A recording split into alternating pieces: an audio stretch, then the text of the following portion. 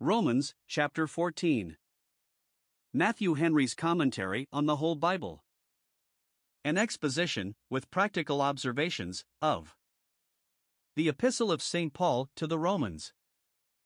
Chapter 14. The Apostle having, in the former chapter, directed our conduct one towards another in civil things, and prescribed the sacred laws of justice, peaceableness, and order, to be observed by us as members of the commonwealth, comes in this and part of the following chapter in like manner to direct our demeanor one towards another in sacred things, which pertain more immediately to conscience and religion, and which we observe as members of the Church. Particularly, he gives rules how to manage our different apprehensions about indifferent things, in the management of which, it seems, there was something amiss among the Roman Christians, to whom he wrote, which he here labors to redress. But the rules are general, and of standing use in the Church, for the preservation of that Christian love which he had so earnestly pressed in the foregoing chapter as the fulfilling of the law. It is certain that nothing is more threatening, nor more often fatal, to Christian societies, than the contentions and divisions of their members. By these wounds the life and soul of religion expire. Now in this chapter we are furnished with the sovereign balm of Gilead, the blessed apostle prescribes like a wise physician. Why then is not the hurt of the daughter of my people recovered, but because his directions are not followed? This chapter, rightly understood, made use of, and lived up to, would set things to rights, and heal us all. Romans 14 verses 1 to 23. We have in this chapter 1. An account of the unhappy contention which had broken out in the Christian Church. Our Master had foretold that offenses would come, and, it seems, so they did, for want of that wisdom and love which would have prevented discord, and kept up union among them. 1. There was a difference among them about the distinction of meats and days. These are the two things specified. There might be other similar occasions of difference, while these made the most noise, and were most taken notice of. The case was this: the members of the Christian Church at Rome were some of them originally Gentiles, and others of them Jews. We find Jews at Rome believing, Acts 28 verse 24. Now those that had been Jews were trained up in the observance of the ceremonial appointments touching meats and days. This, which had been bred in the bone with them, could hardly be got out of the flesh, even after they turned Christians, especially with some of them, who were not easily weaned from what they had long been wedded to. They were not well instructed touching the cancelling of the ceremonial law by the death of Christ, and therefore retained the ceremonial institutions, and practiced accordingly, while other Christians that understood themselves better, and knew their Christian liberty, made no such difference. 1. Concerning meats, verse 2: One believeth that he may eat all things. He is well satisfied that the ceremonial distinction of meats into clean and unclean is no longer in force, but that every creature of God is good, and nothing to be refused, nothing unclean of itself. Verse 14. This he was assured of, not only from the general tenor and scope of the gospel, but particularly from the revelation which Peter, the apostle of the circumcision, and therefore more immediately concerned in it, had to this purport, Acts 10 verses 15 and 28. This the strong Christian is clear in, and practices accordingly, eating what is set before him, and asking no question for conscience sake, 1 Corinthians 10 verse 27. On the other hand, another, who is weak, is dissatisfied in this point, is not clear in his Christian liberty, but rather inclines to think that the meats forbidden by the law remain still unclean, and therefore, to keep at a distance from them, he will eat no flesh at all, but eateth herbs, contenting himself with only the fruits of the earth. See to what degrees of mortification and self-denial a tender conscience will submit. None know but those that experience it how great both the restraining and the constraining power of conscience is. 2. Concerning days, verse 5. Those who thought themselves still under some kind of obligation to the ceremonial law esteemed one day above another, kept up a respect to the times of the Passover, Pentecost, new moons, and feasts of tabernacles, thought those days better than other days, and solemnized them accordingly with particular observances, binding themselves to some religious rest and exercise on those days. Those who knew that all these things were abolished and done away by Christ's coming esteemed every day alike. We must understand it with an exception of the Lord's Day, which all Christians unanimously observed, but they made no account, took no notice, of those antiquated festivals of the Jews. Here the apostle speaks of the distinction of meats and days as a thing indifferent, when it went no further than the opinion and practice of some particular persons, who had been trained up all their days to such observances, and therefore were the more excusable if they with difficulty parted with them. But in the epistle to the Galatians, where he deals with those that were originally Gentiles, but were influenced by some Judaizing teachers, not only to believe such a distinction and to practice accordingly, but to lay a stress upon it as necessary to salvation, and to make the observance of the Jewish festivals public and congregational, here the case was altered, and it is charged upon them as the frustrating of the design of the gospel, falling from grace, Galatians 4 verses 9 to 11. The Romans did it out of weakness, the Galatians did it out of willfulness and wickedness, and therefore the apostle handles them thus differently. This epistle is supposed to have been written some time before that to the Galatians. The apostle seems willing to let the ceremonial law wither by degrees, and to let it have an honorable burial. Now these weak Romans seem to be only following it weeping to its grave, but those Galatians were raking it out of its ashes. 2. It was not so much the difference itself that did the mischief as the mismanagement of the difference, making it a bone of contention.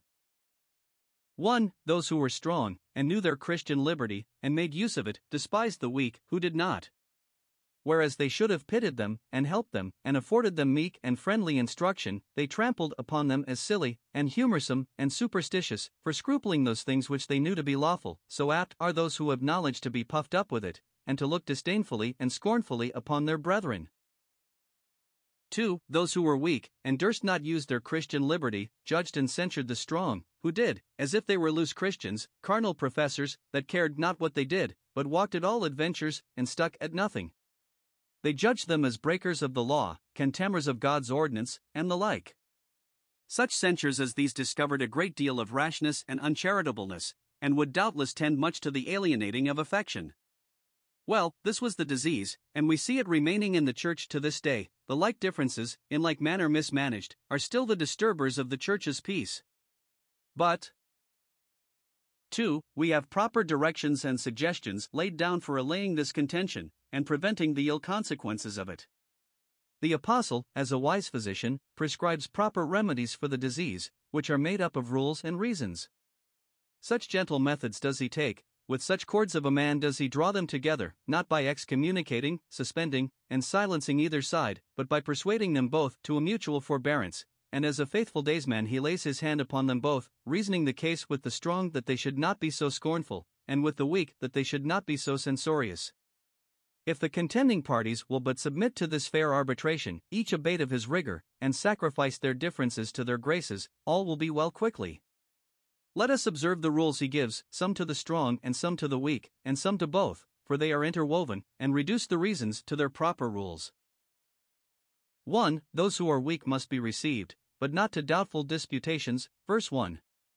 Take this for a general rule: spend your zeal in those things wherein you and all the people of God are agreed, and do not dispute about matters that are doubtful. Receive him, proslambavest, take him to you, bid him welcome, receive him with the greatest affection and tenderness, poragite manum, so the Syriac lend him your hand, to help him, to fetch him to you, to encourage him. Receive him into your company, and converse, and communion, entertain him with readiness and condescension, and treat him with all possible endearments. Receive him, not to quarrel with him, and to argue about uncertain points that are in controversy, which will but confound him, and fill his head with empty notions, perplex him, and shake his faith. Let not your Christian friendship and fellowship be disturbed with such vain janglings and strifes of words. Not to judge his doubtful thoughts, so the margin, not to pump out his weak sentiments concerning those things which he is in doubt about, that you may censure and condemn him. Receive him, not to expose him, but to instruct and strengthen him. See 1 Corinthians 1 verse 10, Philippians 3:15, 16. 2. Those who are strong must by no means despise the weak, nor those who are weak judge the strong. Verse 3. This is leveled directly against the fault of each party. It is seldom that any such contention exists, but there is a fault on both sides, and both must mend. He argues against both these jointly: we must not despise nor judge our brethren. Why so? 1. Because God hath received them, and we reflect upon him if we reject those whom he hath received. God never cast off anyone that had true grace, though he was but weak in it, never broke the bruised reed. Strong believers and weak believers, those that eat and those that eat not, if they be true believers, are accepted of God. It will be good for us to put this question to ourselves: when we are tempted to behave scornfully towards our brethren, to disdain and censure them, has not God owned them, and, if he has, dare I disown them? Nay, God doth not only receive him, but hold him up. Verse 4. You think that he who eateth will fall by his presumption, or that he who eateth not will sink under the weight of his own fears and scruples, but if they have true faith, and an eye to God, the one in the intelligent use of his Christian liberty and the other in the conscientious forbearance of it, they shall be held up, the one in his integrity, and the other in his comfort. This hope is built upon the power of God, for God is able to make him stand, and, being able, no doubt he is willing to exert that power for the preservation of those that are his own.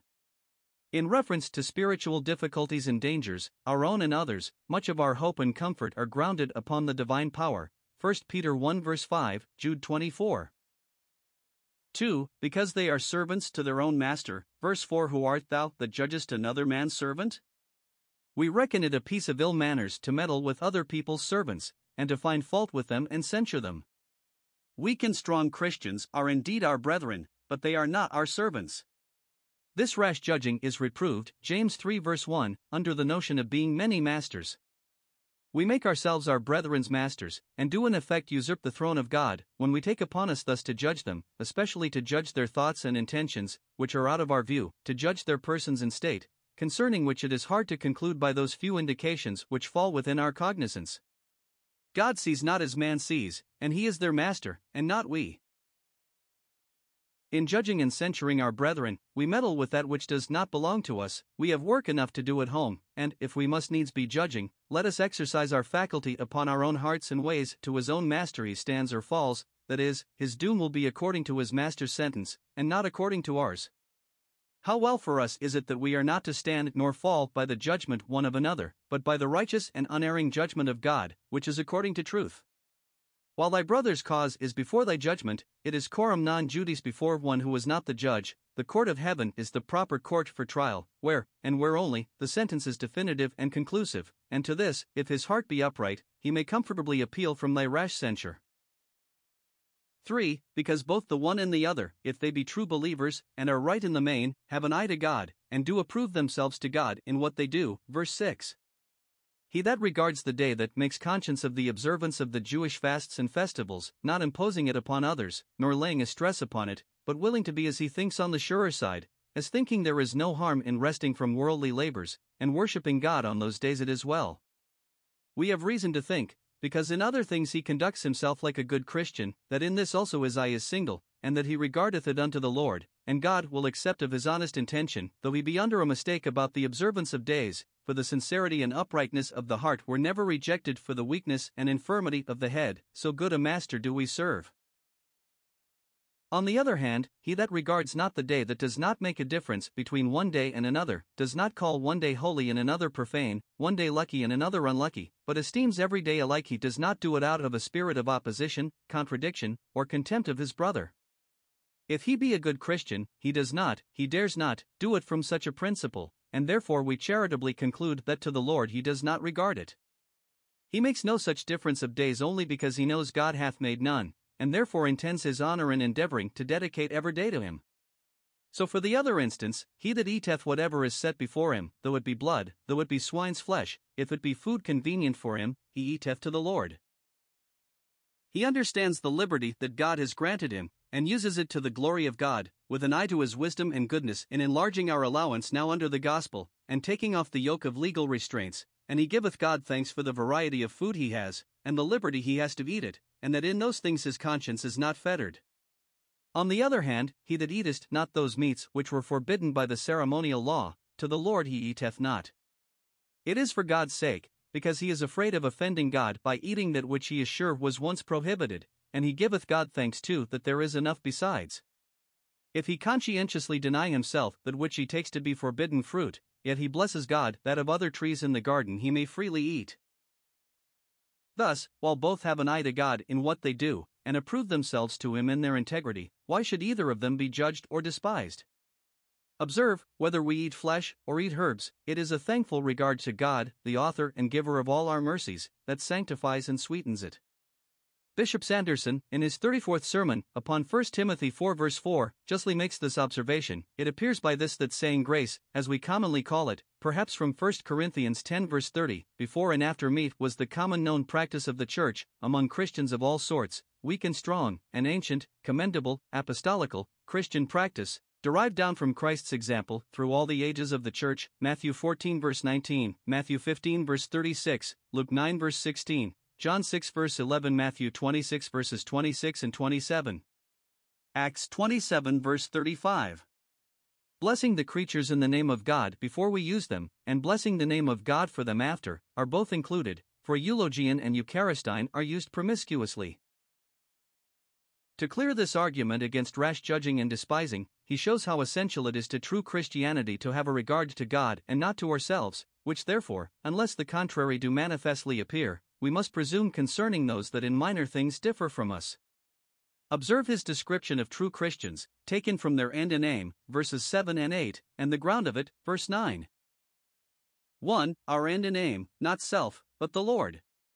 As the particular end specifies the action, so the general scope and tendency specify the state. If we would know what way we walk in, we must inquire what end we walk towards. First, not to self. We have learned to deny ourselves. This was our first lesson. None of us liveth to himself. This is a thing in which all the people of God are one, however they differ in other things, though some are weak and others are strong, yet both agree in this, not to live to themselves. Not one that hath given up his name to Christ is avowedly a self-seeker. It is contrary to the foundation of true Christianity. We neither live to ourselves nor die to ourselves. We are not our own masters, nor our own proprietors. We are not at our own disposal. The business of our lives is not to please ourselves, but to please God. The business of our deaths, to which we are every day exposed and delivered, is not to make ourselves talked of. We run not such hazards out of vainglory, while we are dying daily. When we come to die actually, neither is that to ourselves. It is not barely that we would be unclothed, and eased of the burden of the flesh, but it is to the Lord, that we may depart and be with Christ, may be present with the Lord. Secondly, but to the Lord, verse 8, to the Lord Christ, to whom all power and judgment are committed, and in whose name we are taught, as Christians, to do everything we do, Colossians 3 verse 17, with an eye to the will of Christ as our rule, to the glory of Christ as our end, Philippians 1:21. Christ is the gain we aim at, living and dying.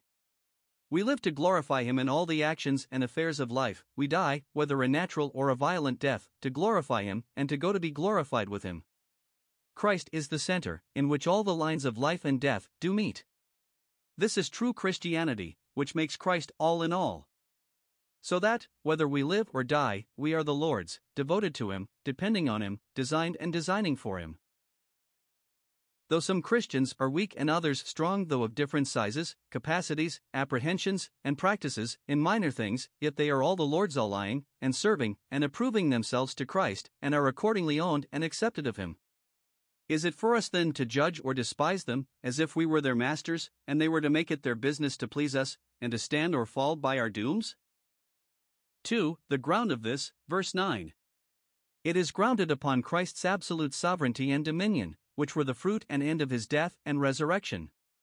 To this end he both died, and rose, and revived. He, having risen, entered upon a heavenly life, the glory which he had before, that he might be Lord both of dead and living, that he might be universal monarch, Lord of all. Acts 10 verse 36, all the animate and inanimate creatures, for he is head over all things to the church.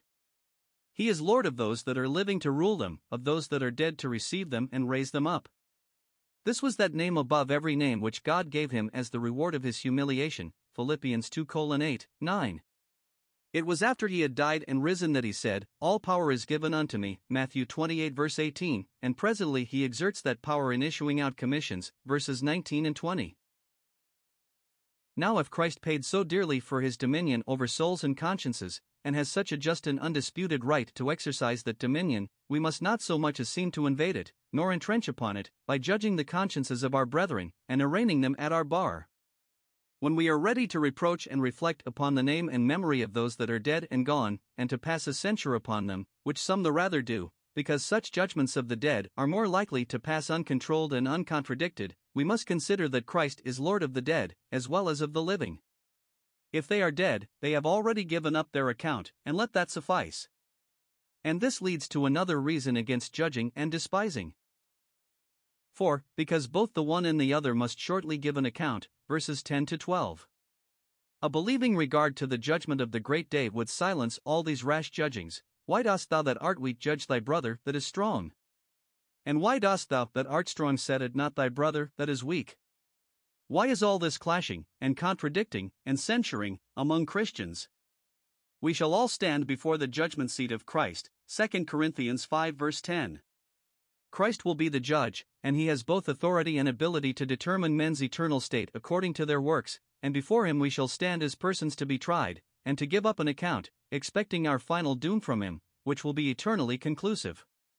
To illustrate this, verse 11, he quotes a passage out of the Old Testament, which speaks of Christ's universal sovereignty and dominion, and that established with an oath, "As I live, saith the Lord, every knee shall bow to me." It is quoted from Isaiah 45 verse 23. There it is, I have sworn by myself, here it is, as I live. So that whenever God saith as I live, it is to be interpreted as swearing by himself, for it is God's prerogative to have life in himself. There is a further ratification of it there, the word is gone out of my mouth. It is a prophecy, in general, of Christ's dominion, and here very fully applied to the judgment of the great day, which will be the highest and most illustrious exercise of that dominion. Here is a proof of Christ's Godhead. He is the Lord, and he is God, equal with the Father.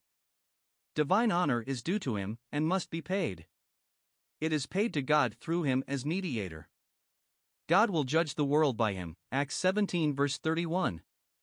The bowing of the knee to him, and the confession made with the tongue, are but outward expressions of inward adoration and praise. Every knee and every tongue, either freely or by force. 1. All his friends do it freely, are made willing in the day of his power. Grace is the soul's cheerful, entire, and avowed subjection to Jesus Christ. First, bowing to him, the understanding bowed to his truths, the will to his laws, the whole man to his authority, and this expressed by the bowing of the knee, the posture of adoration and prayer. It is proclaimed before our Joseph, bow the knee, Genesis 41 verse 43. Though bodily exercise alone profits little, yet, as it is guided by inward fear and reverence, it is accepted. Secondly, confessing to him, acknowledging his glory, grace, and greatness, acknowledging our own meanness and vileness, confessing our sins to him, so some understand it. 2. All his foes shall be constrained to do it, whether they will or no. When he shall come in the clouds, and every eye shall see him, then, and not till then, will all those promises which speak of his victories over his enemies and their subjection to him have their full and complete accomplishment. Then his foes shall be his footstool, and all his enemies shall lick the dust. Hence he concludes, verse 12, every one of us shall give account of himself to God. We must not give account for others, nor they for us, but every one for himself. We must give account how we have spent our time, how we have improved our opportunities, what we have done and how we have done it. And therefore, first, we have little to do to judge others, for they are not accountable to us, nor are we accountable for them. Galatians 2 verse 6. Whatsoever they were, it mocketh no matter to me, God accepteth no man's person. Whatever they are, and whatever they do, they must give account to their own master, and not to us. If we can in anything be helpers of their joy, it is well, but we have not dominion over their faith. And secondly, we have the more to do to judge ourselves. We have an account of our own to make up, and that is enough for us. Let every man prove his own work, Galatians 6 verse 4, state his own accounts, search his own heart and life, let this take up his thoughts, and he that is strict in judging himself and abasing himself will not be apt to judge and despise his brother. Let all these differences be referred to the arbitration of Christ at the great day. 5. Because the stress of Christianity is not to be laid upon these things, nor are they at all essential to religion, either on the one side or on the other. This is his reason, verse 17, 18, which is reducible to this branch of exhortation. Why should you spend your zeal either for or against those things which are so minute and inconsiderable in religion? Some make it a reason why, in case of offense likely to be taken, we should refrain the use of our Christian liberty, but it seems directed in general against that heat about those things which he observed on both sides. The kingdom of God is not meat, etc. Observe here. 1. The nature of true Christianity, what it is here called, the kingdom of God, it is a religion intended to rule us, a kingdom. It stands in a true and hearty subjection to God's power and dominion. The gospel dispensation is in a special manner called the kingdom of God, in distinction from the legal dispensation, Matthew 3 verse 2, and Matthew 4 verse 17. First, it is not meat and drink. It does not consist either in using or in abstaining from such and such meats and drinks. Christianity gives no rule in that case, either in one way or another. The Jewish religion consisted much in meats and drinks, Hebrews 9 verse 10, abstaining from some meats religiously, Leviticus 11 verse 2, eating other meats religiously, as in several of the sacrifices, part of which were to be eaten before the Lord, but all those appointments are now abolished and are no more, Colossians 2 verses 21 and 22. The matter is left at large. Every creature of God is good, 1 Timothy 4 verse 4. So, as to other things, it is neither circumcision nor uncircumcision, Galatians 5 verse 6, 6 verse 15, 1 Corinthians 7 verse 19, it is not being of this party in persuasion, of this or the other opinion in minor things, that will recommend us to God. It will not be asked at the great day, who ate flesh, and who ate herbs? Who kept holy days, and who did not? Nor will it be asked, who was conformist and who was nonconformist? But it will be asked, who feared God and worked righteousness, and who did not? Nothing more destructive to true Christianity than placing it in modes, and forms, and circumstantials, which eat out the essentials. Secondly, it is righteousness, and peace, and joy in the Holy Ghost. These are some of the essentials of Christianity, things in which all the people of God are agreed, in the pursuit of which we must spend our zeal, and which we must mind with an excelling care. Righteousness, peace, and joy are very comprehensive words, and each of them includes much, both of the foundation and the superstructure of religion. Might I limit the sense of them, it should be thus: as to God, our great concern is righteousness, to appear before Him justified by the merit of Christ's death, sanctified by the Spirit of His grace, for the righteous Lord loveth righteousness. As to our brethren, it is peace to live in peace and love, and charity with them, following peace with all men. Christ came into the world to be the great peacemaker. As to ourselves, it is joy in the Holy Ghost, that spiritual joy which is wrought by the blessed Spirit in the hearts of believers, which respects God as their reconciled Father and heaven as their expected home. Next to our compliance with God, the life of religion consists in our complacency in Him, to delight ourselves always in the Lord. Surely we serve a good Master, who makes peace and joy so essential to our religion. Then and then only we may expect peace and joy in the Holy Ghost when the foundation is laid in righteousness, Isaiah 32 verse 17. Thirdly, it is in these things to serve Christ, verse 18, to do all this out of respect to Christ Himself as our Master, to His will as our rule, and to His glory as our end. That which puts an acceptableness upon all our good duties is a regard to Christ in the doing of them. We are to serve His interests and designs in the world, which are in the first place to reconcile us one to another. What is Christianity but the serving of Christ? And we may well afford to serve Him who for us and for our salvation took upon Him the form of a servant. 2. The advantages of it.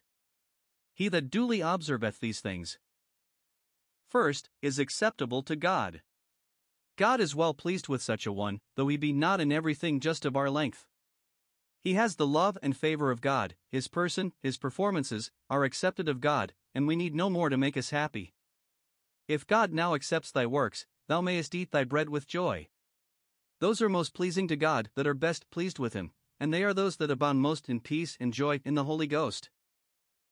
Secondly, He is approved of men, of all wise and good men, and the opinion of others is not to be regarded. The persons and things which are acceptable to God should be approved of us. Should not we be pleased with that which God is pleased with? What is it to be sanctified, but to be of God's mind? Observe, the approbation of men is not to be slighted, for we must provide things honest in the sight of all men, and study those things that are lovely and of good report, but the acceptance of God is to be desired and aimed at in the first place, because, sooner or later, God will bring all the world to be of His mind. 3. Another rule here given is this, that in these doubtful things everyone not only may, but must, walk according to the light that God hath given him.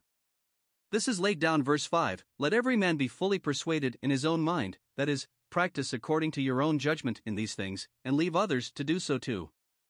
Do not censure the practice of others, let them enjoy their own opinion, if they be persuaded in their own mind that they ought to do so, and so, do not condemn them, but, if your sober sentiments be otherwise, do not make their practice a rule to you, any more than you must prescribe yours as a rule to them. Take heed of acting contrary to the dictates of a doubting conscience. First be persuaded that what you do is lawful, before you venture to do it. In doubtful things, it is good keeping on the sure side of the hedge. If a weak Christian doubts whether it be lawful to eat flesh, while he remains under the doubt he had best forbear, till he be fully persuaded in his own mind. We must not pin our faith upon any one sleeve, nor make the practice of others our rule, but follow the dictates of our own understanding. To this purport he argues, verse 14 and 23, which two verses explain this, and give us a rule not to act against the dictates. 1. Of a mistaken conscience, verse 14.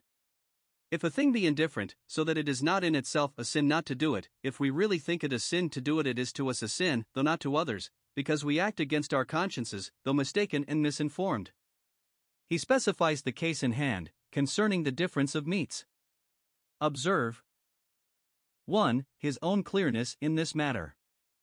I know and am persuaded, I am fully persuaded, I am acquainted with my Christian liberty, and am satisfied in it, without any doubt or scruple, that there is nothing unclean of itself, that is, no kind of meat that lies under any ceremonial uncleanness, nor is forbidden to be eaten, if it be food proper for human bodies.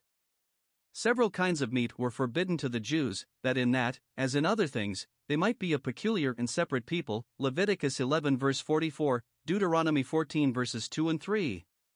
Sin had brought a curse upon the whole creation, cursed is the ground for thy sake, the use of the creatures and dominion over them were forfeited, so that to man they were all unclean, Titus 1 verse 15, in token of which God in the ceremonial law prohibited the use of some, to show what he might have done concerning all, but now that Christ has removed the curse the matter is set at large again, and that prohibition is taken away.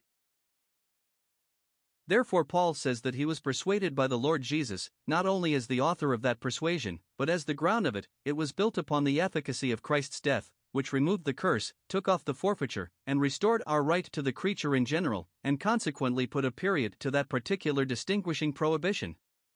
So that now there is nothing unclean of itself, every creature of God is good, nothing common, so the margin, auden koinon, nothing which is common to others to eat, from the use of which the professors of religion are restrained, nothing profane. In this sense the Jews used the word common.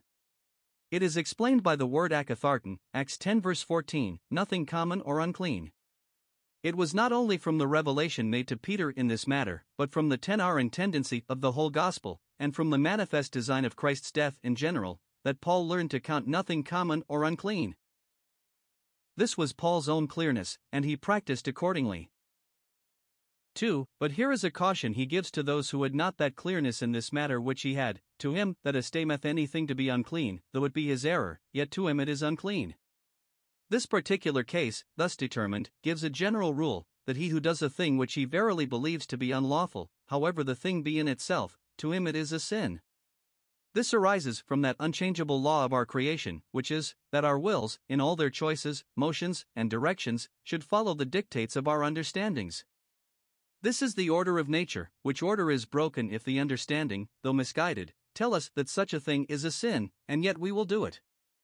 This is a will to do evil, for, if it appears to us to be sin, there is the same pravity and corruption of the will in the doing of it as if really it were a sin, and therefore we ought not to do it. Not that it is in the power of any man's conscience to alter the nature of the action in itself, but only as to himself. It must be understood likewise with this proviso, though men's judgments and opinions may make that which is good in itself to become evil to them, yet they cannot make that which is evil in itself to become good, either in itself or to them. If a man were verily persuaded, it is Dr. Sanderson's instance, sermon on chapter 14 verse 23, that it were evil to ask his father's blessing, that mispersuasion would make it become evil to him. But, if he should be as verily persuaded that it were good to curse his father, this would not make it become good. The Pharisees taught people to plead conscience, when they made Korban an excuse for denying relief to their parents, Matthew 15 verses 5 and 6.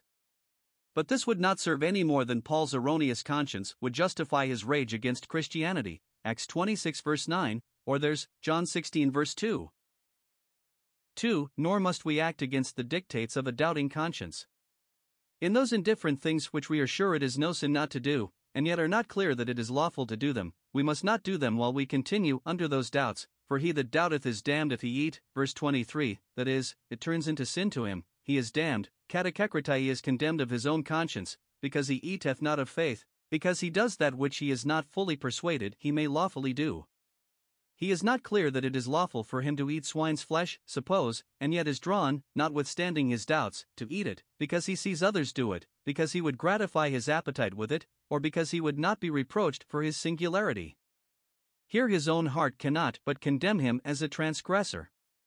Our rule is, to walk as far as we have attained, not further, Philippians 3:15, 16, for whatsoever is not of faith is sin. Taking it in general, it is the same with that of the Apostle, Hebrews 11 verse 6, without faith it is impossible to please God. Whatever we do in religion, it will not turn to any good account, except we do it from a principle of faith, with a believing regard to the will of Christ as our rule, to the glory of Christ as our end, and to the righteousness of Christ as our plea. Here it seems to be taken more strictly, whatever is not of faith, that is, whatever is done while we are not clearly persuaded of the lawfulness of it, is a sin against conscience. He that will venture to do that which his own conscience suggests to him to be unlawful, when it is not so in itself, will by a like temptation be brought to do that which his conscience tells him is unlawful when it is really so. The spirit of a man is the candle of the Lord, and it is a dangerous thing to debauch and put a force upon conscience, though it be under a mistake. This seems to be the meaning of that aphorism, which sounds somewhat darkly, verse 22, happy is he that condemns not himself in that thing which he allows. Many a one allows himself in practice to do that which yet in his judgment and conscience he condemns himself for, allows it for the sake of the pleasure, profit, or credit of it, allows it in conformity to the custom, and yet whilst he does it, and pleads for it, his own heart gives him the lie, and his conscience condemns him for it. Now, happy is the man who so orders his conversation as not in any action to expose himself to the challenges and reproaches of his own conscience, that does not make his own heart his adversary, as he must needs do who does that which he is not clear he may lawfully do. He is happy that has peace and quietness within, for the testimony of conscience will be especial cordial in troublesome times. Though men condemn us, it is well enough if our own hearts condemn us not, 1 John 3 verse 21. For, another rule here prescribed is to those who are clear in these matters, and know their Christian liberty, yet to take heed of using it so as to give offense to a weak brother. This is laid down verse 13, let us not judge one another any more. Let it suffice that you have hitherto continued in this uncharitable practice, and do so no more.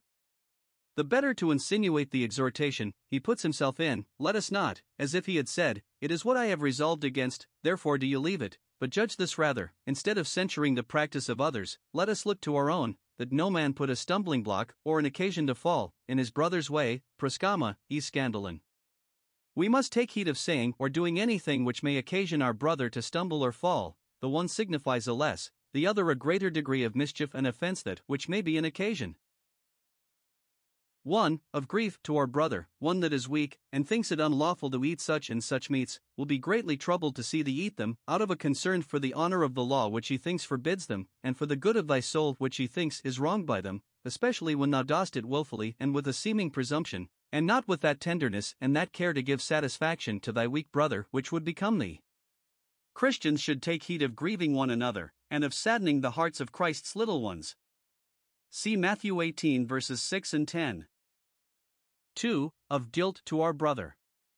The former is a stumbling block, that gives our brother a great shake, and is a hindrance and discouragement to him, but this is an occasion to fall. If thy weak brother, purely by thy example and influence, without any satisfaction received concerning his Christian liberty, be drawn to act against his conscience and to walk contrary to the light he has, and so to contract guilt upon his soul, though the thing were lawful to thee, yet not being so to him, he having not yet thereto attained, thou art to be blamed for giving the occasion. See this case explained, 1 Corinthians 8 verses 9 to 11. To the same purport, verse 21, he recommends it to our care not to give offense to anyone by the use of lawful things. It is good neither to eat flesh nor to drink wine, these are things lawful indeed and comfortable, but not necessary to the support of human life, and therefore we may, and must, deny ourselves in them, rather than give offense. It is good pleasing to God, profitable to our brother, and no harm to ourselves. Daniel and his fellows were in better liking with pulse and water than those were who ate the portion of the king's meat. It is a generous piece of self-denial, for which we have Paul's example, 1 Corinthians 8 verse 13, if meat make my brother to offend, he does not say, I will eat no meat, that is to destroy himself, but I will eat no flesh, that is to deny himself, while the world stands. This is to be extended to all such indifferent things whereby thy brother stumbleth, or is offended, is involved either in sin or in trouble, or is made weak, his grace is weakened, his comforts weakened, his resolutions weakened. Is made weak, that is, takes occasion to show his weakness by his censures and scruples. We must not weaken those that are weak, that is to quench the smoking flax and to break the bruised reed. Observe the motives to enforce this caution. 1. Consider the royal law of Christian love and charity, which is hereby broken. Verse 15, if thy brother be grieved with thy meat, be troubled to see thee eat those things which the law of Moses did forbid, which yet thou mayest lawfully do. Possibly thou art ready to say, now he talks foolishly and weakly, and it is no great matter what he says. We are apt, in such a case, to lay all the blame on that side. But the reproof is here given to the stronger and more knowing Christian, now walkest thou not charitably. Thus the apostle takes part with the weakest, and condemns the defect in love on the one side more than the defect in knowledge on the other side, agreeably to his principles elsewhere, that the way of love is the more excellent way. 1 Corinthians 12 verse 31. Knowledge puffeth up, but charity edifieth. 1 Corinthians 8 verses 1 to 3. Now walkest thou not charitably. Charity to the souls of our brethren is the best charity. True love would make us tender of their peace and purity, and beget a regard to their consciences as well as to our own. Christ deals gently with those that have true grace, though they are weak in it. 2. Consider the design of Christ's death, destroy not him with thy meat for whom Christ died. Verse 15. First, drawing a soul to sin threatens the destruction of that soul.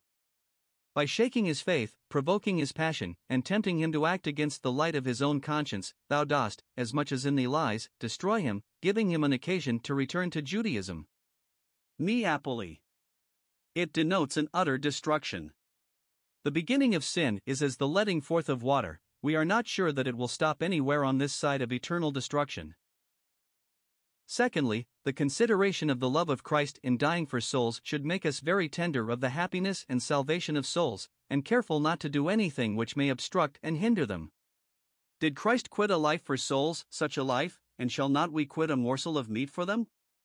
Shall we despise those whom Christ valued at so high a rate? Did he think it worthwhile to deny himself so much for them as to die for them, and shall not we think it worthwhile to deny ourselves so little for them as abstaining from flesh comes to, with thy meat? Thou pleadest that it is thy own meat, and thou mayest do what thou wilt with it, but remember that, though the meat is thine, the brother offended by it is Christ's, and a part of his purchase.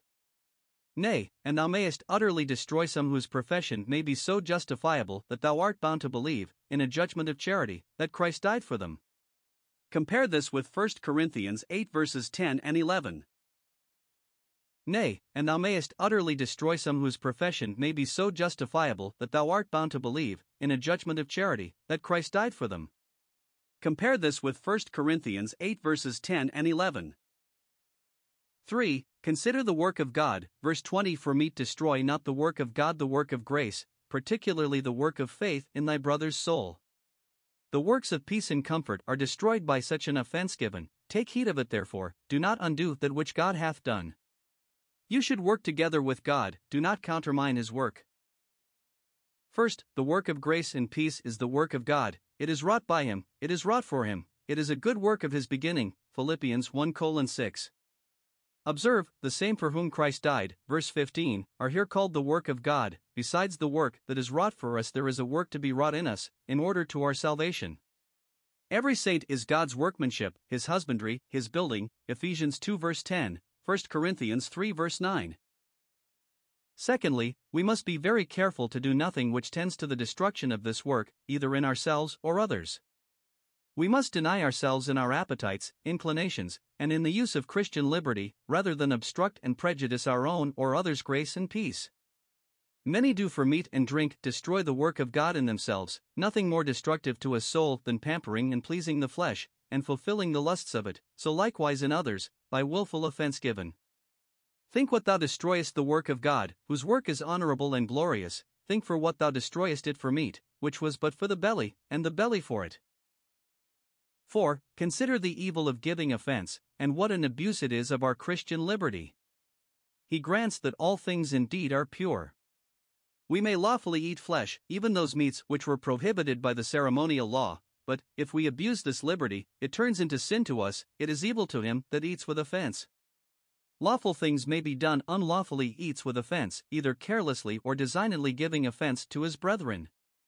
It is observable that the apostle directs his reproof most against those who gave the offense, not as if those were not to be blamed who causelessly and weakly took the offense from their ignorance of Christian liberty, and the want of that charity which is not easily provoked and which thinketh no evil. He several times tacitly reflects upon them, but he directs his speech to the strong, because they were better able to bear the reproof, and to begin the reformation.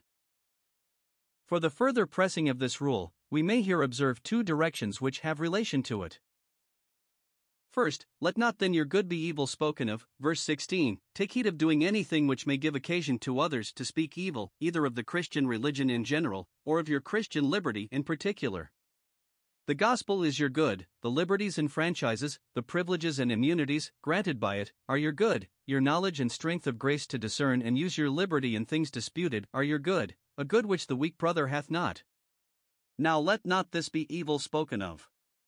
It is true we cannot hinder loose and ungoverned tongues from speaking evil of us, and of the best things we have, but we must not, if we can help it, give them any occasion to do it. Let not the reproach arise from any default of ours, as 1 Timothy 4 verse 12, let no man despise thee, that is, do not make thyself despicable. So here, do not use your knowledge and strength in such a manner as to give occasion to people to call it presumption and loose walking, and disobedience to God's law. We must deny ourselves in many cases for the preservation of our credit and reputation, forbearing to do that which we rightly know we may lawfully do, when our doing it may be a prejudice to our good name, as, when it is suspicious and has the appearance of evil, or when it becomes scandalous among good people, or has any way a brand upon it. In such a case we must rather cross ourselves than shame ourselves. Though it be but a little folly, it may be like a dead fly, very prejudicial to one that is in reputation for wisdom and honor. Ecclesiastes 10 verse 1. We may apply it more generally. We should manage all our good duties in such a manner that they may not be evil spoken of.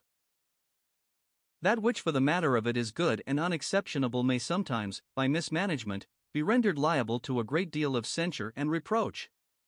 Good praying, preaching, and discourse may often, for want of prudence in ordering the time, the expression, and other circumstances to edification, be evil spoken of.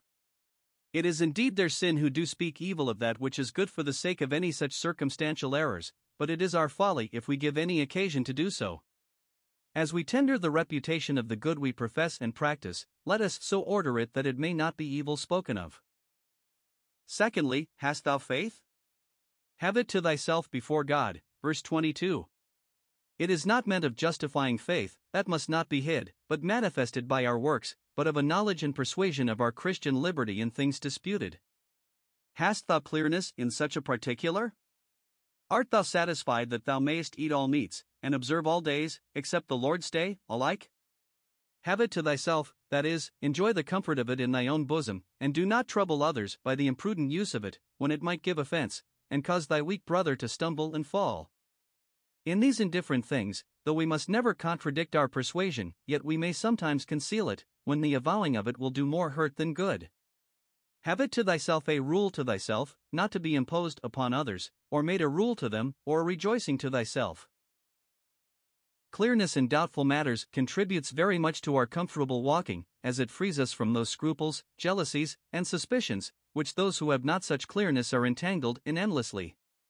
Compare Galatians 6 verse 4, let every man prove his own work, that is, bring it to the touchstone of the word and try it by that so exactly as to be well satisfied in what he does, and then he shall have rejoicing in himself alone, and not in another.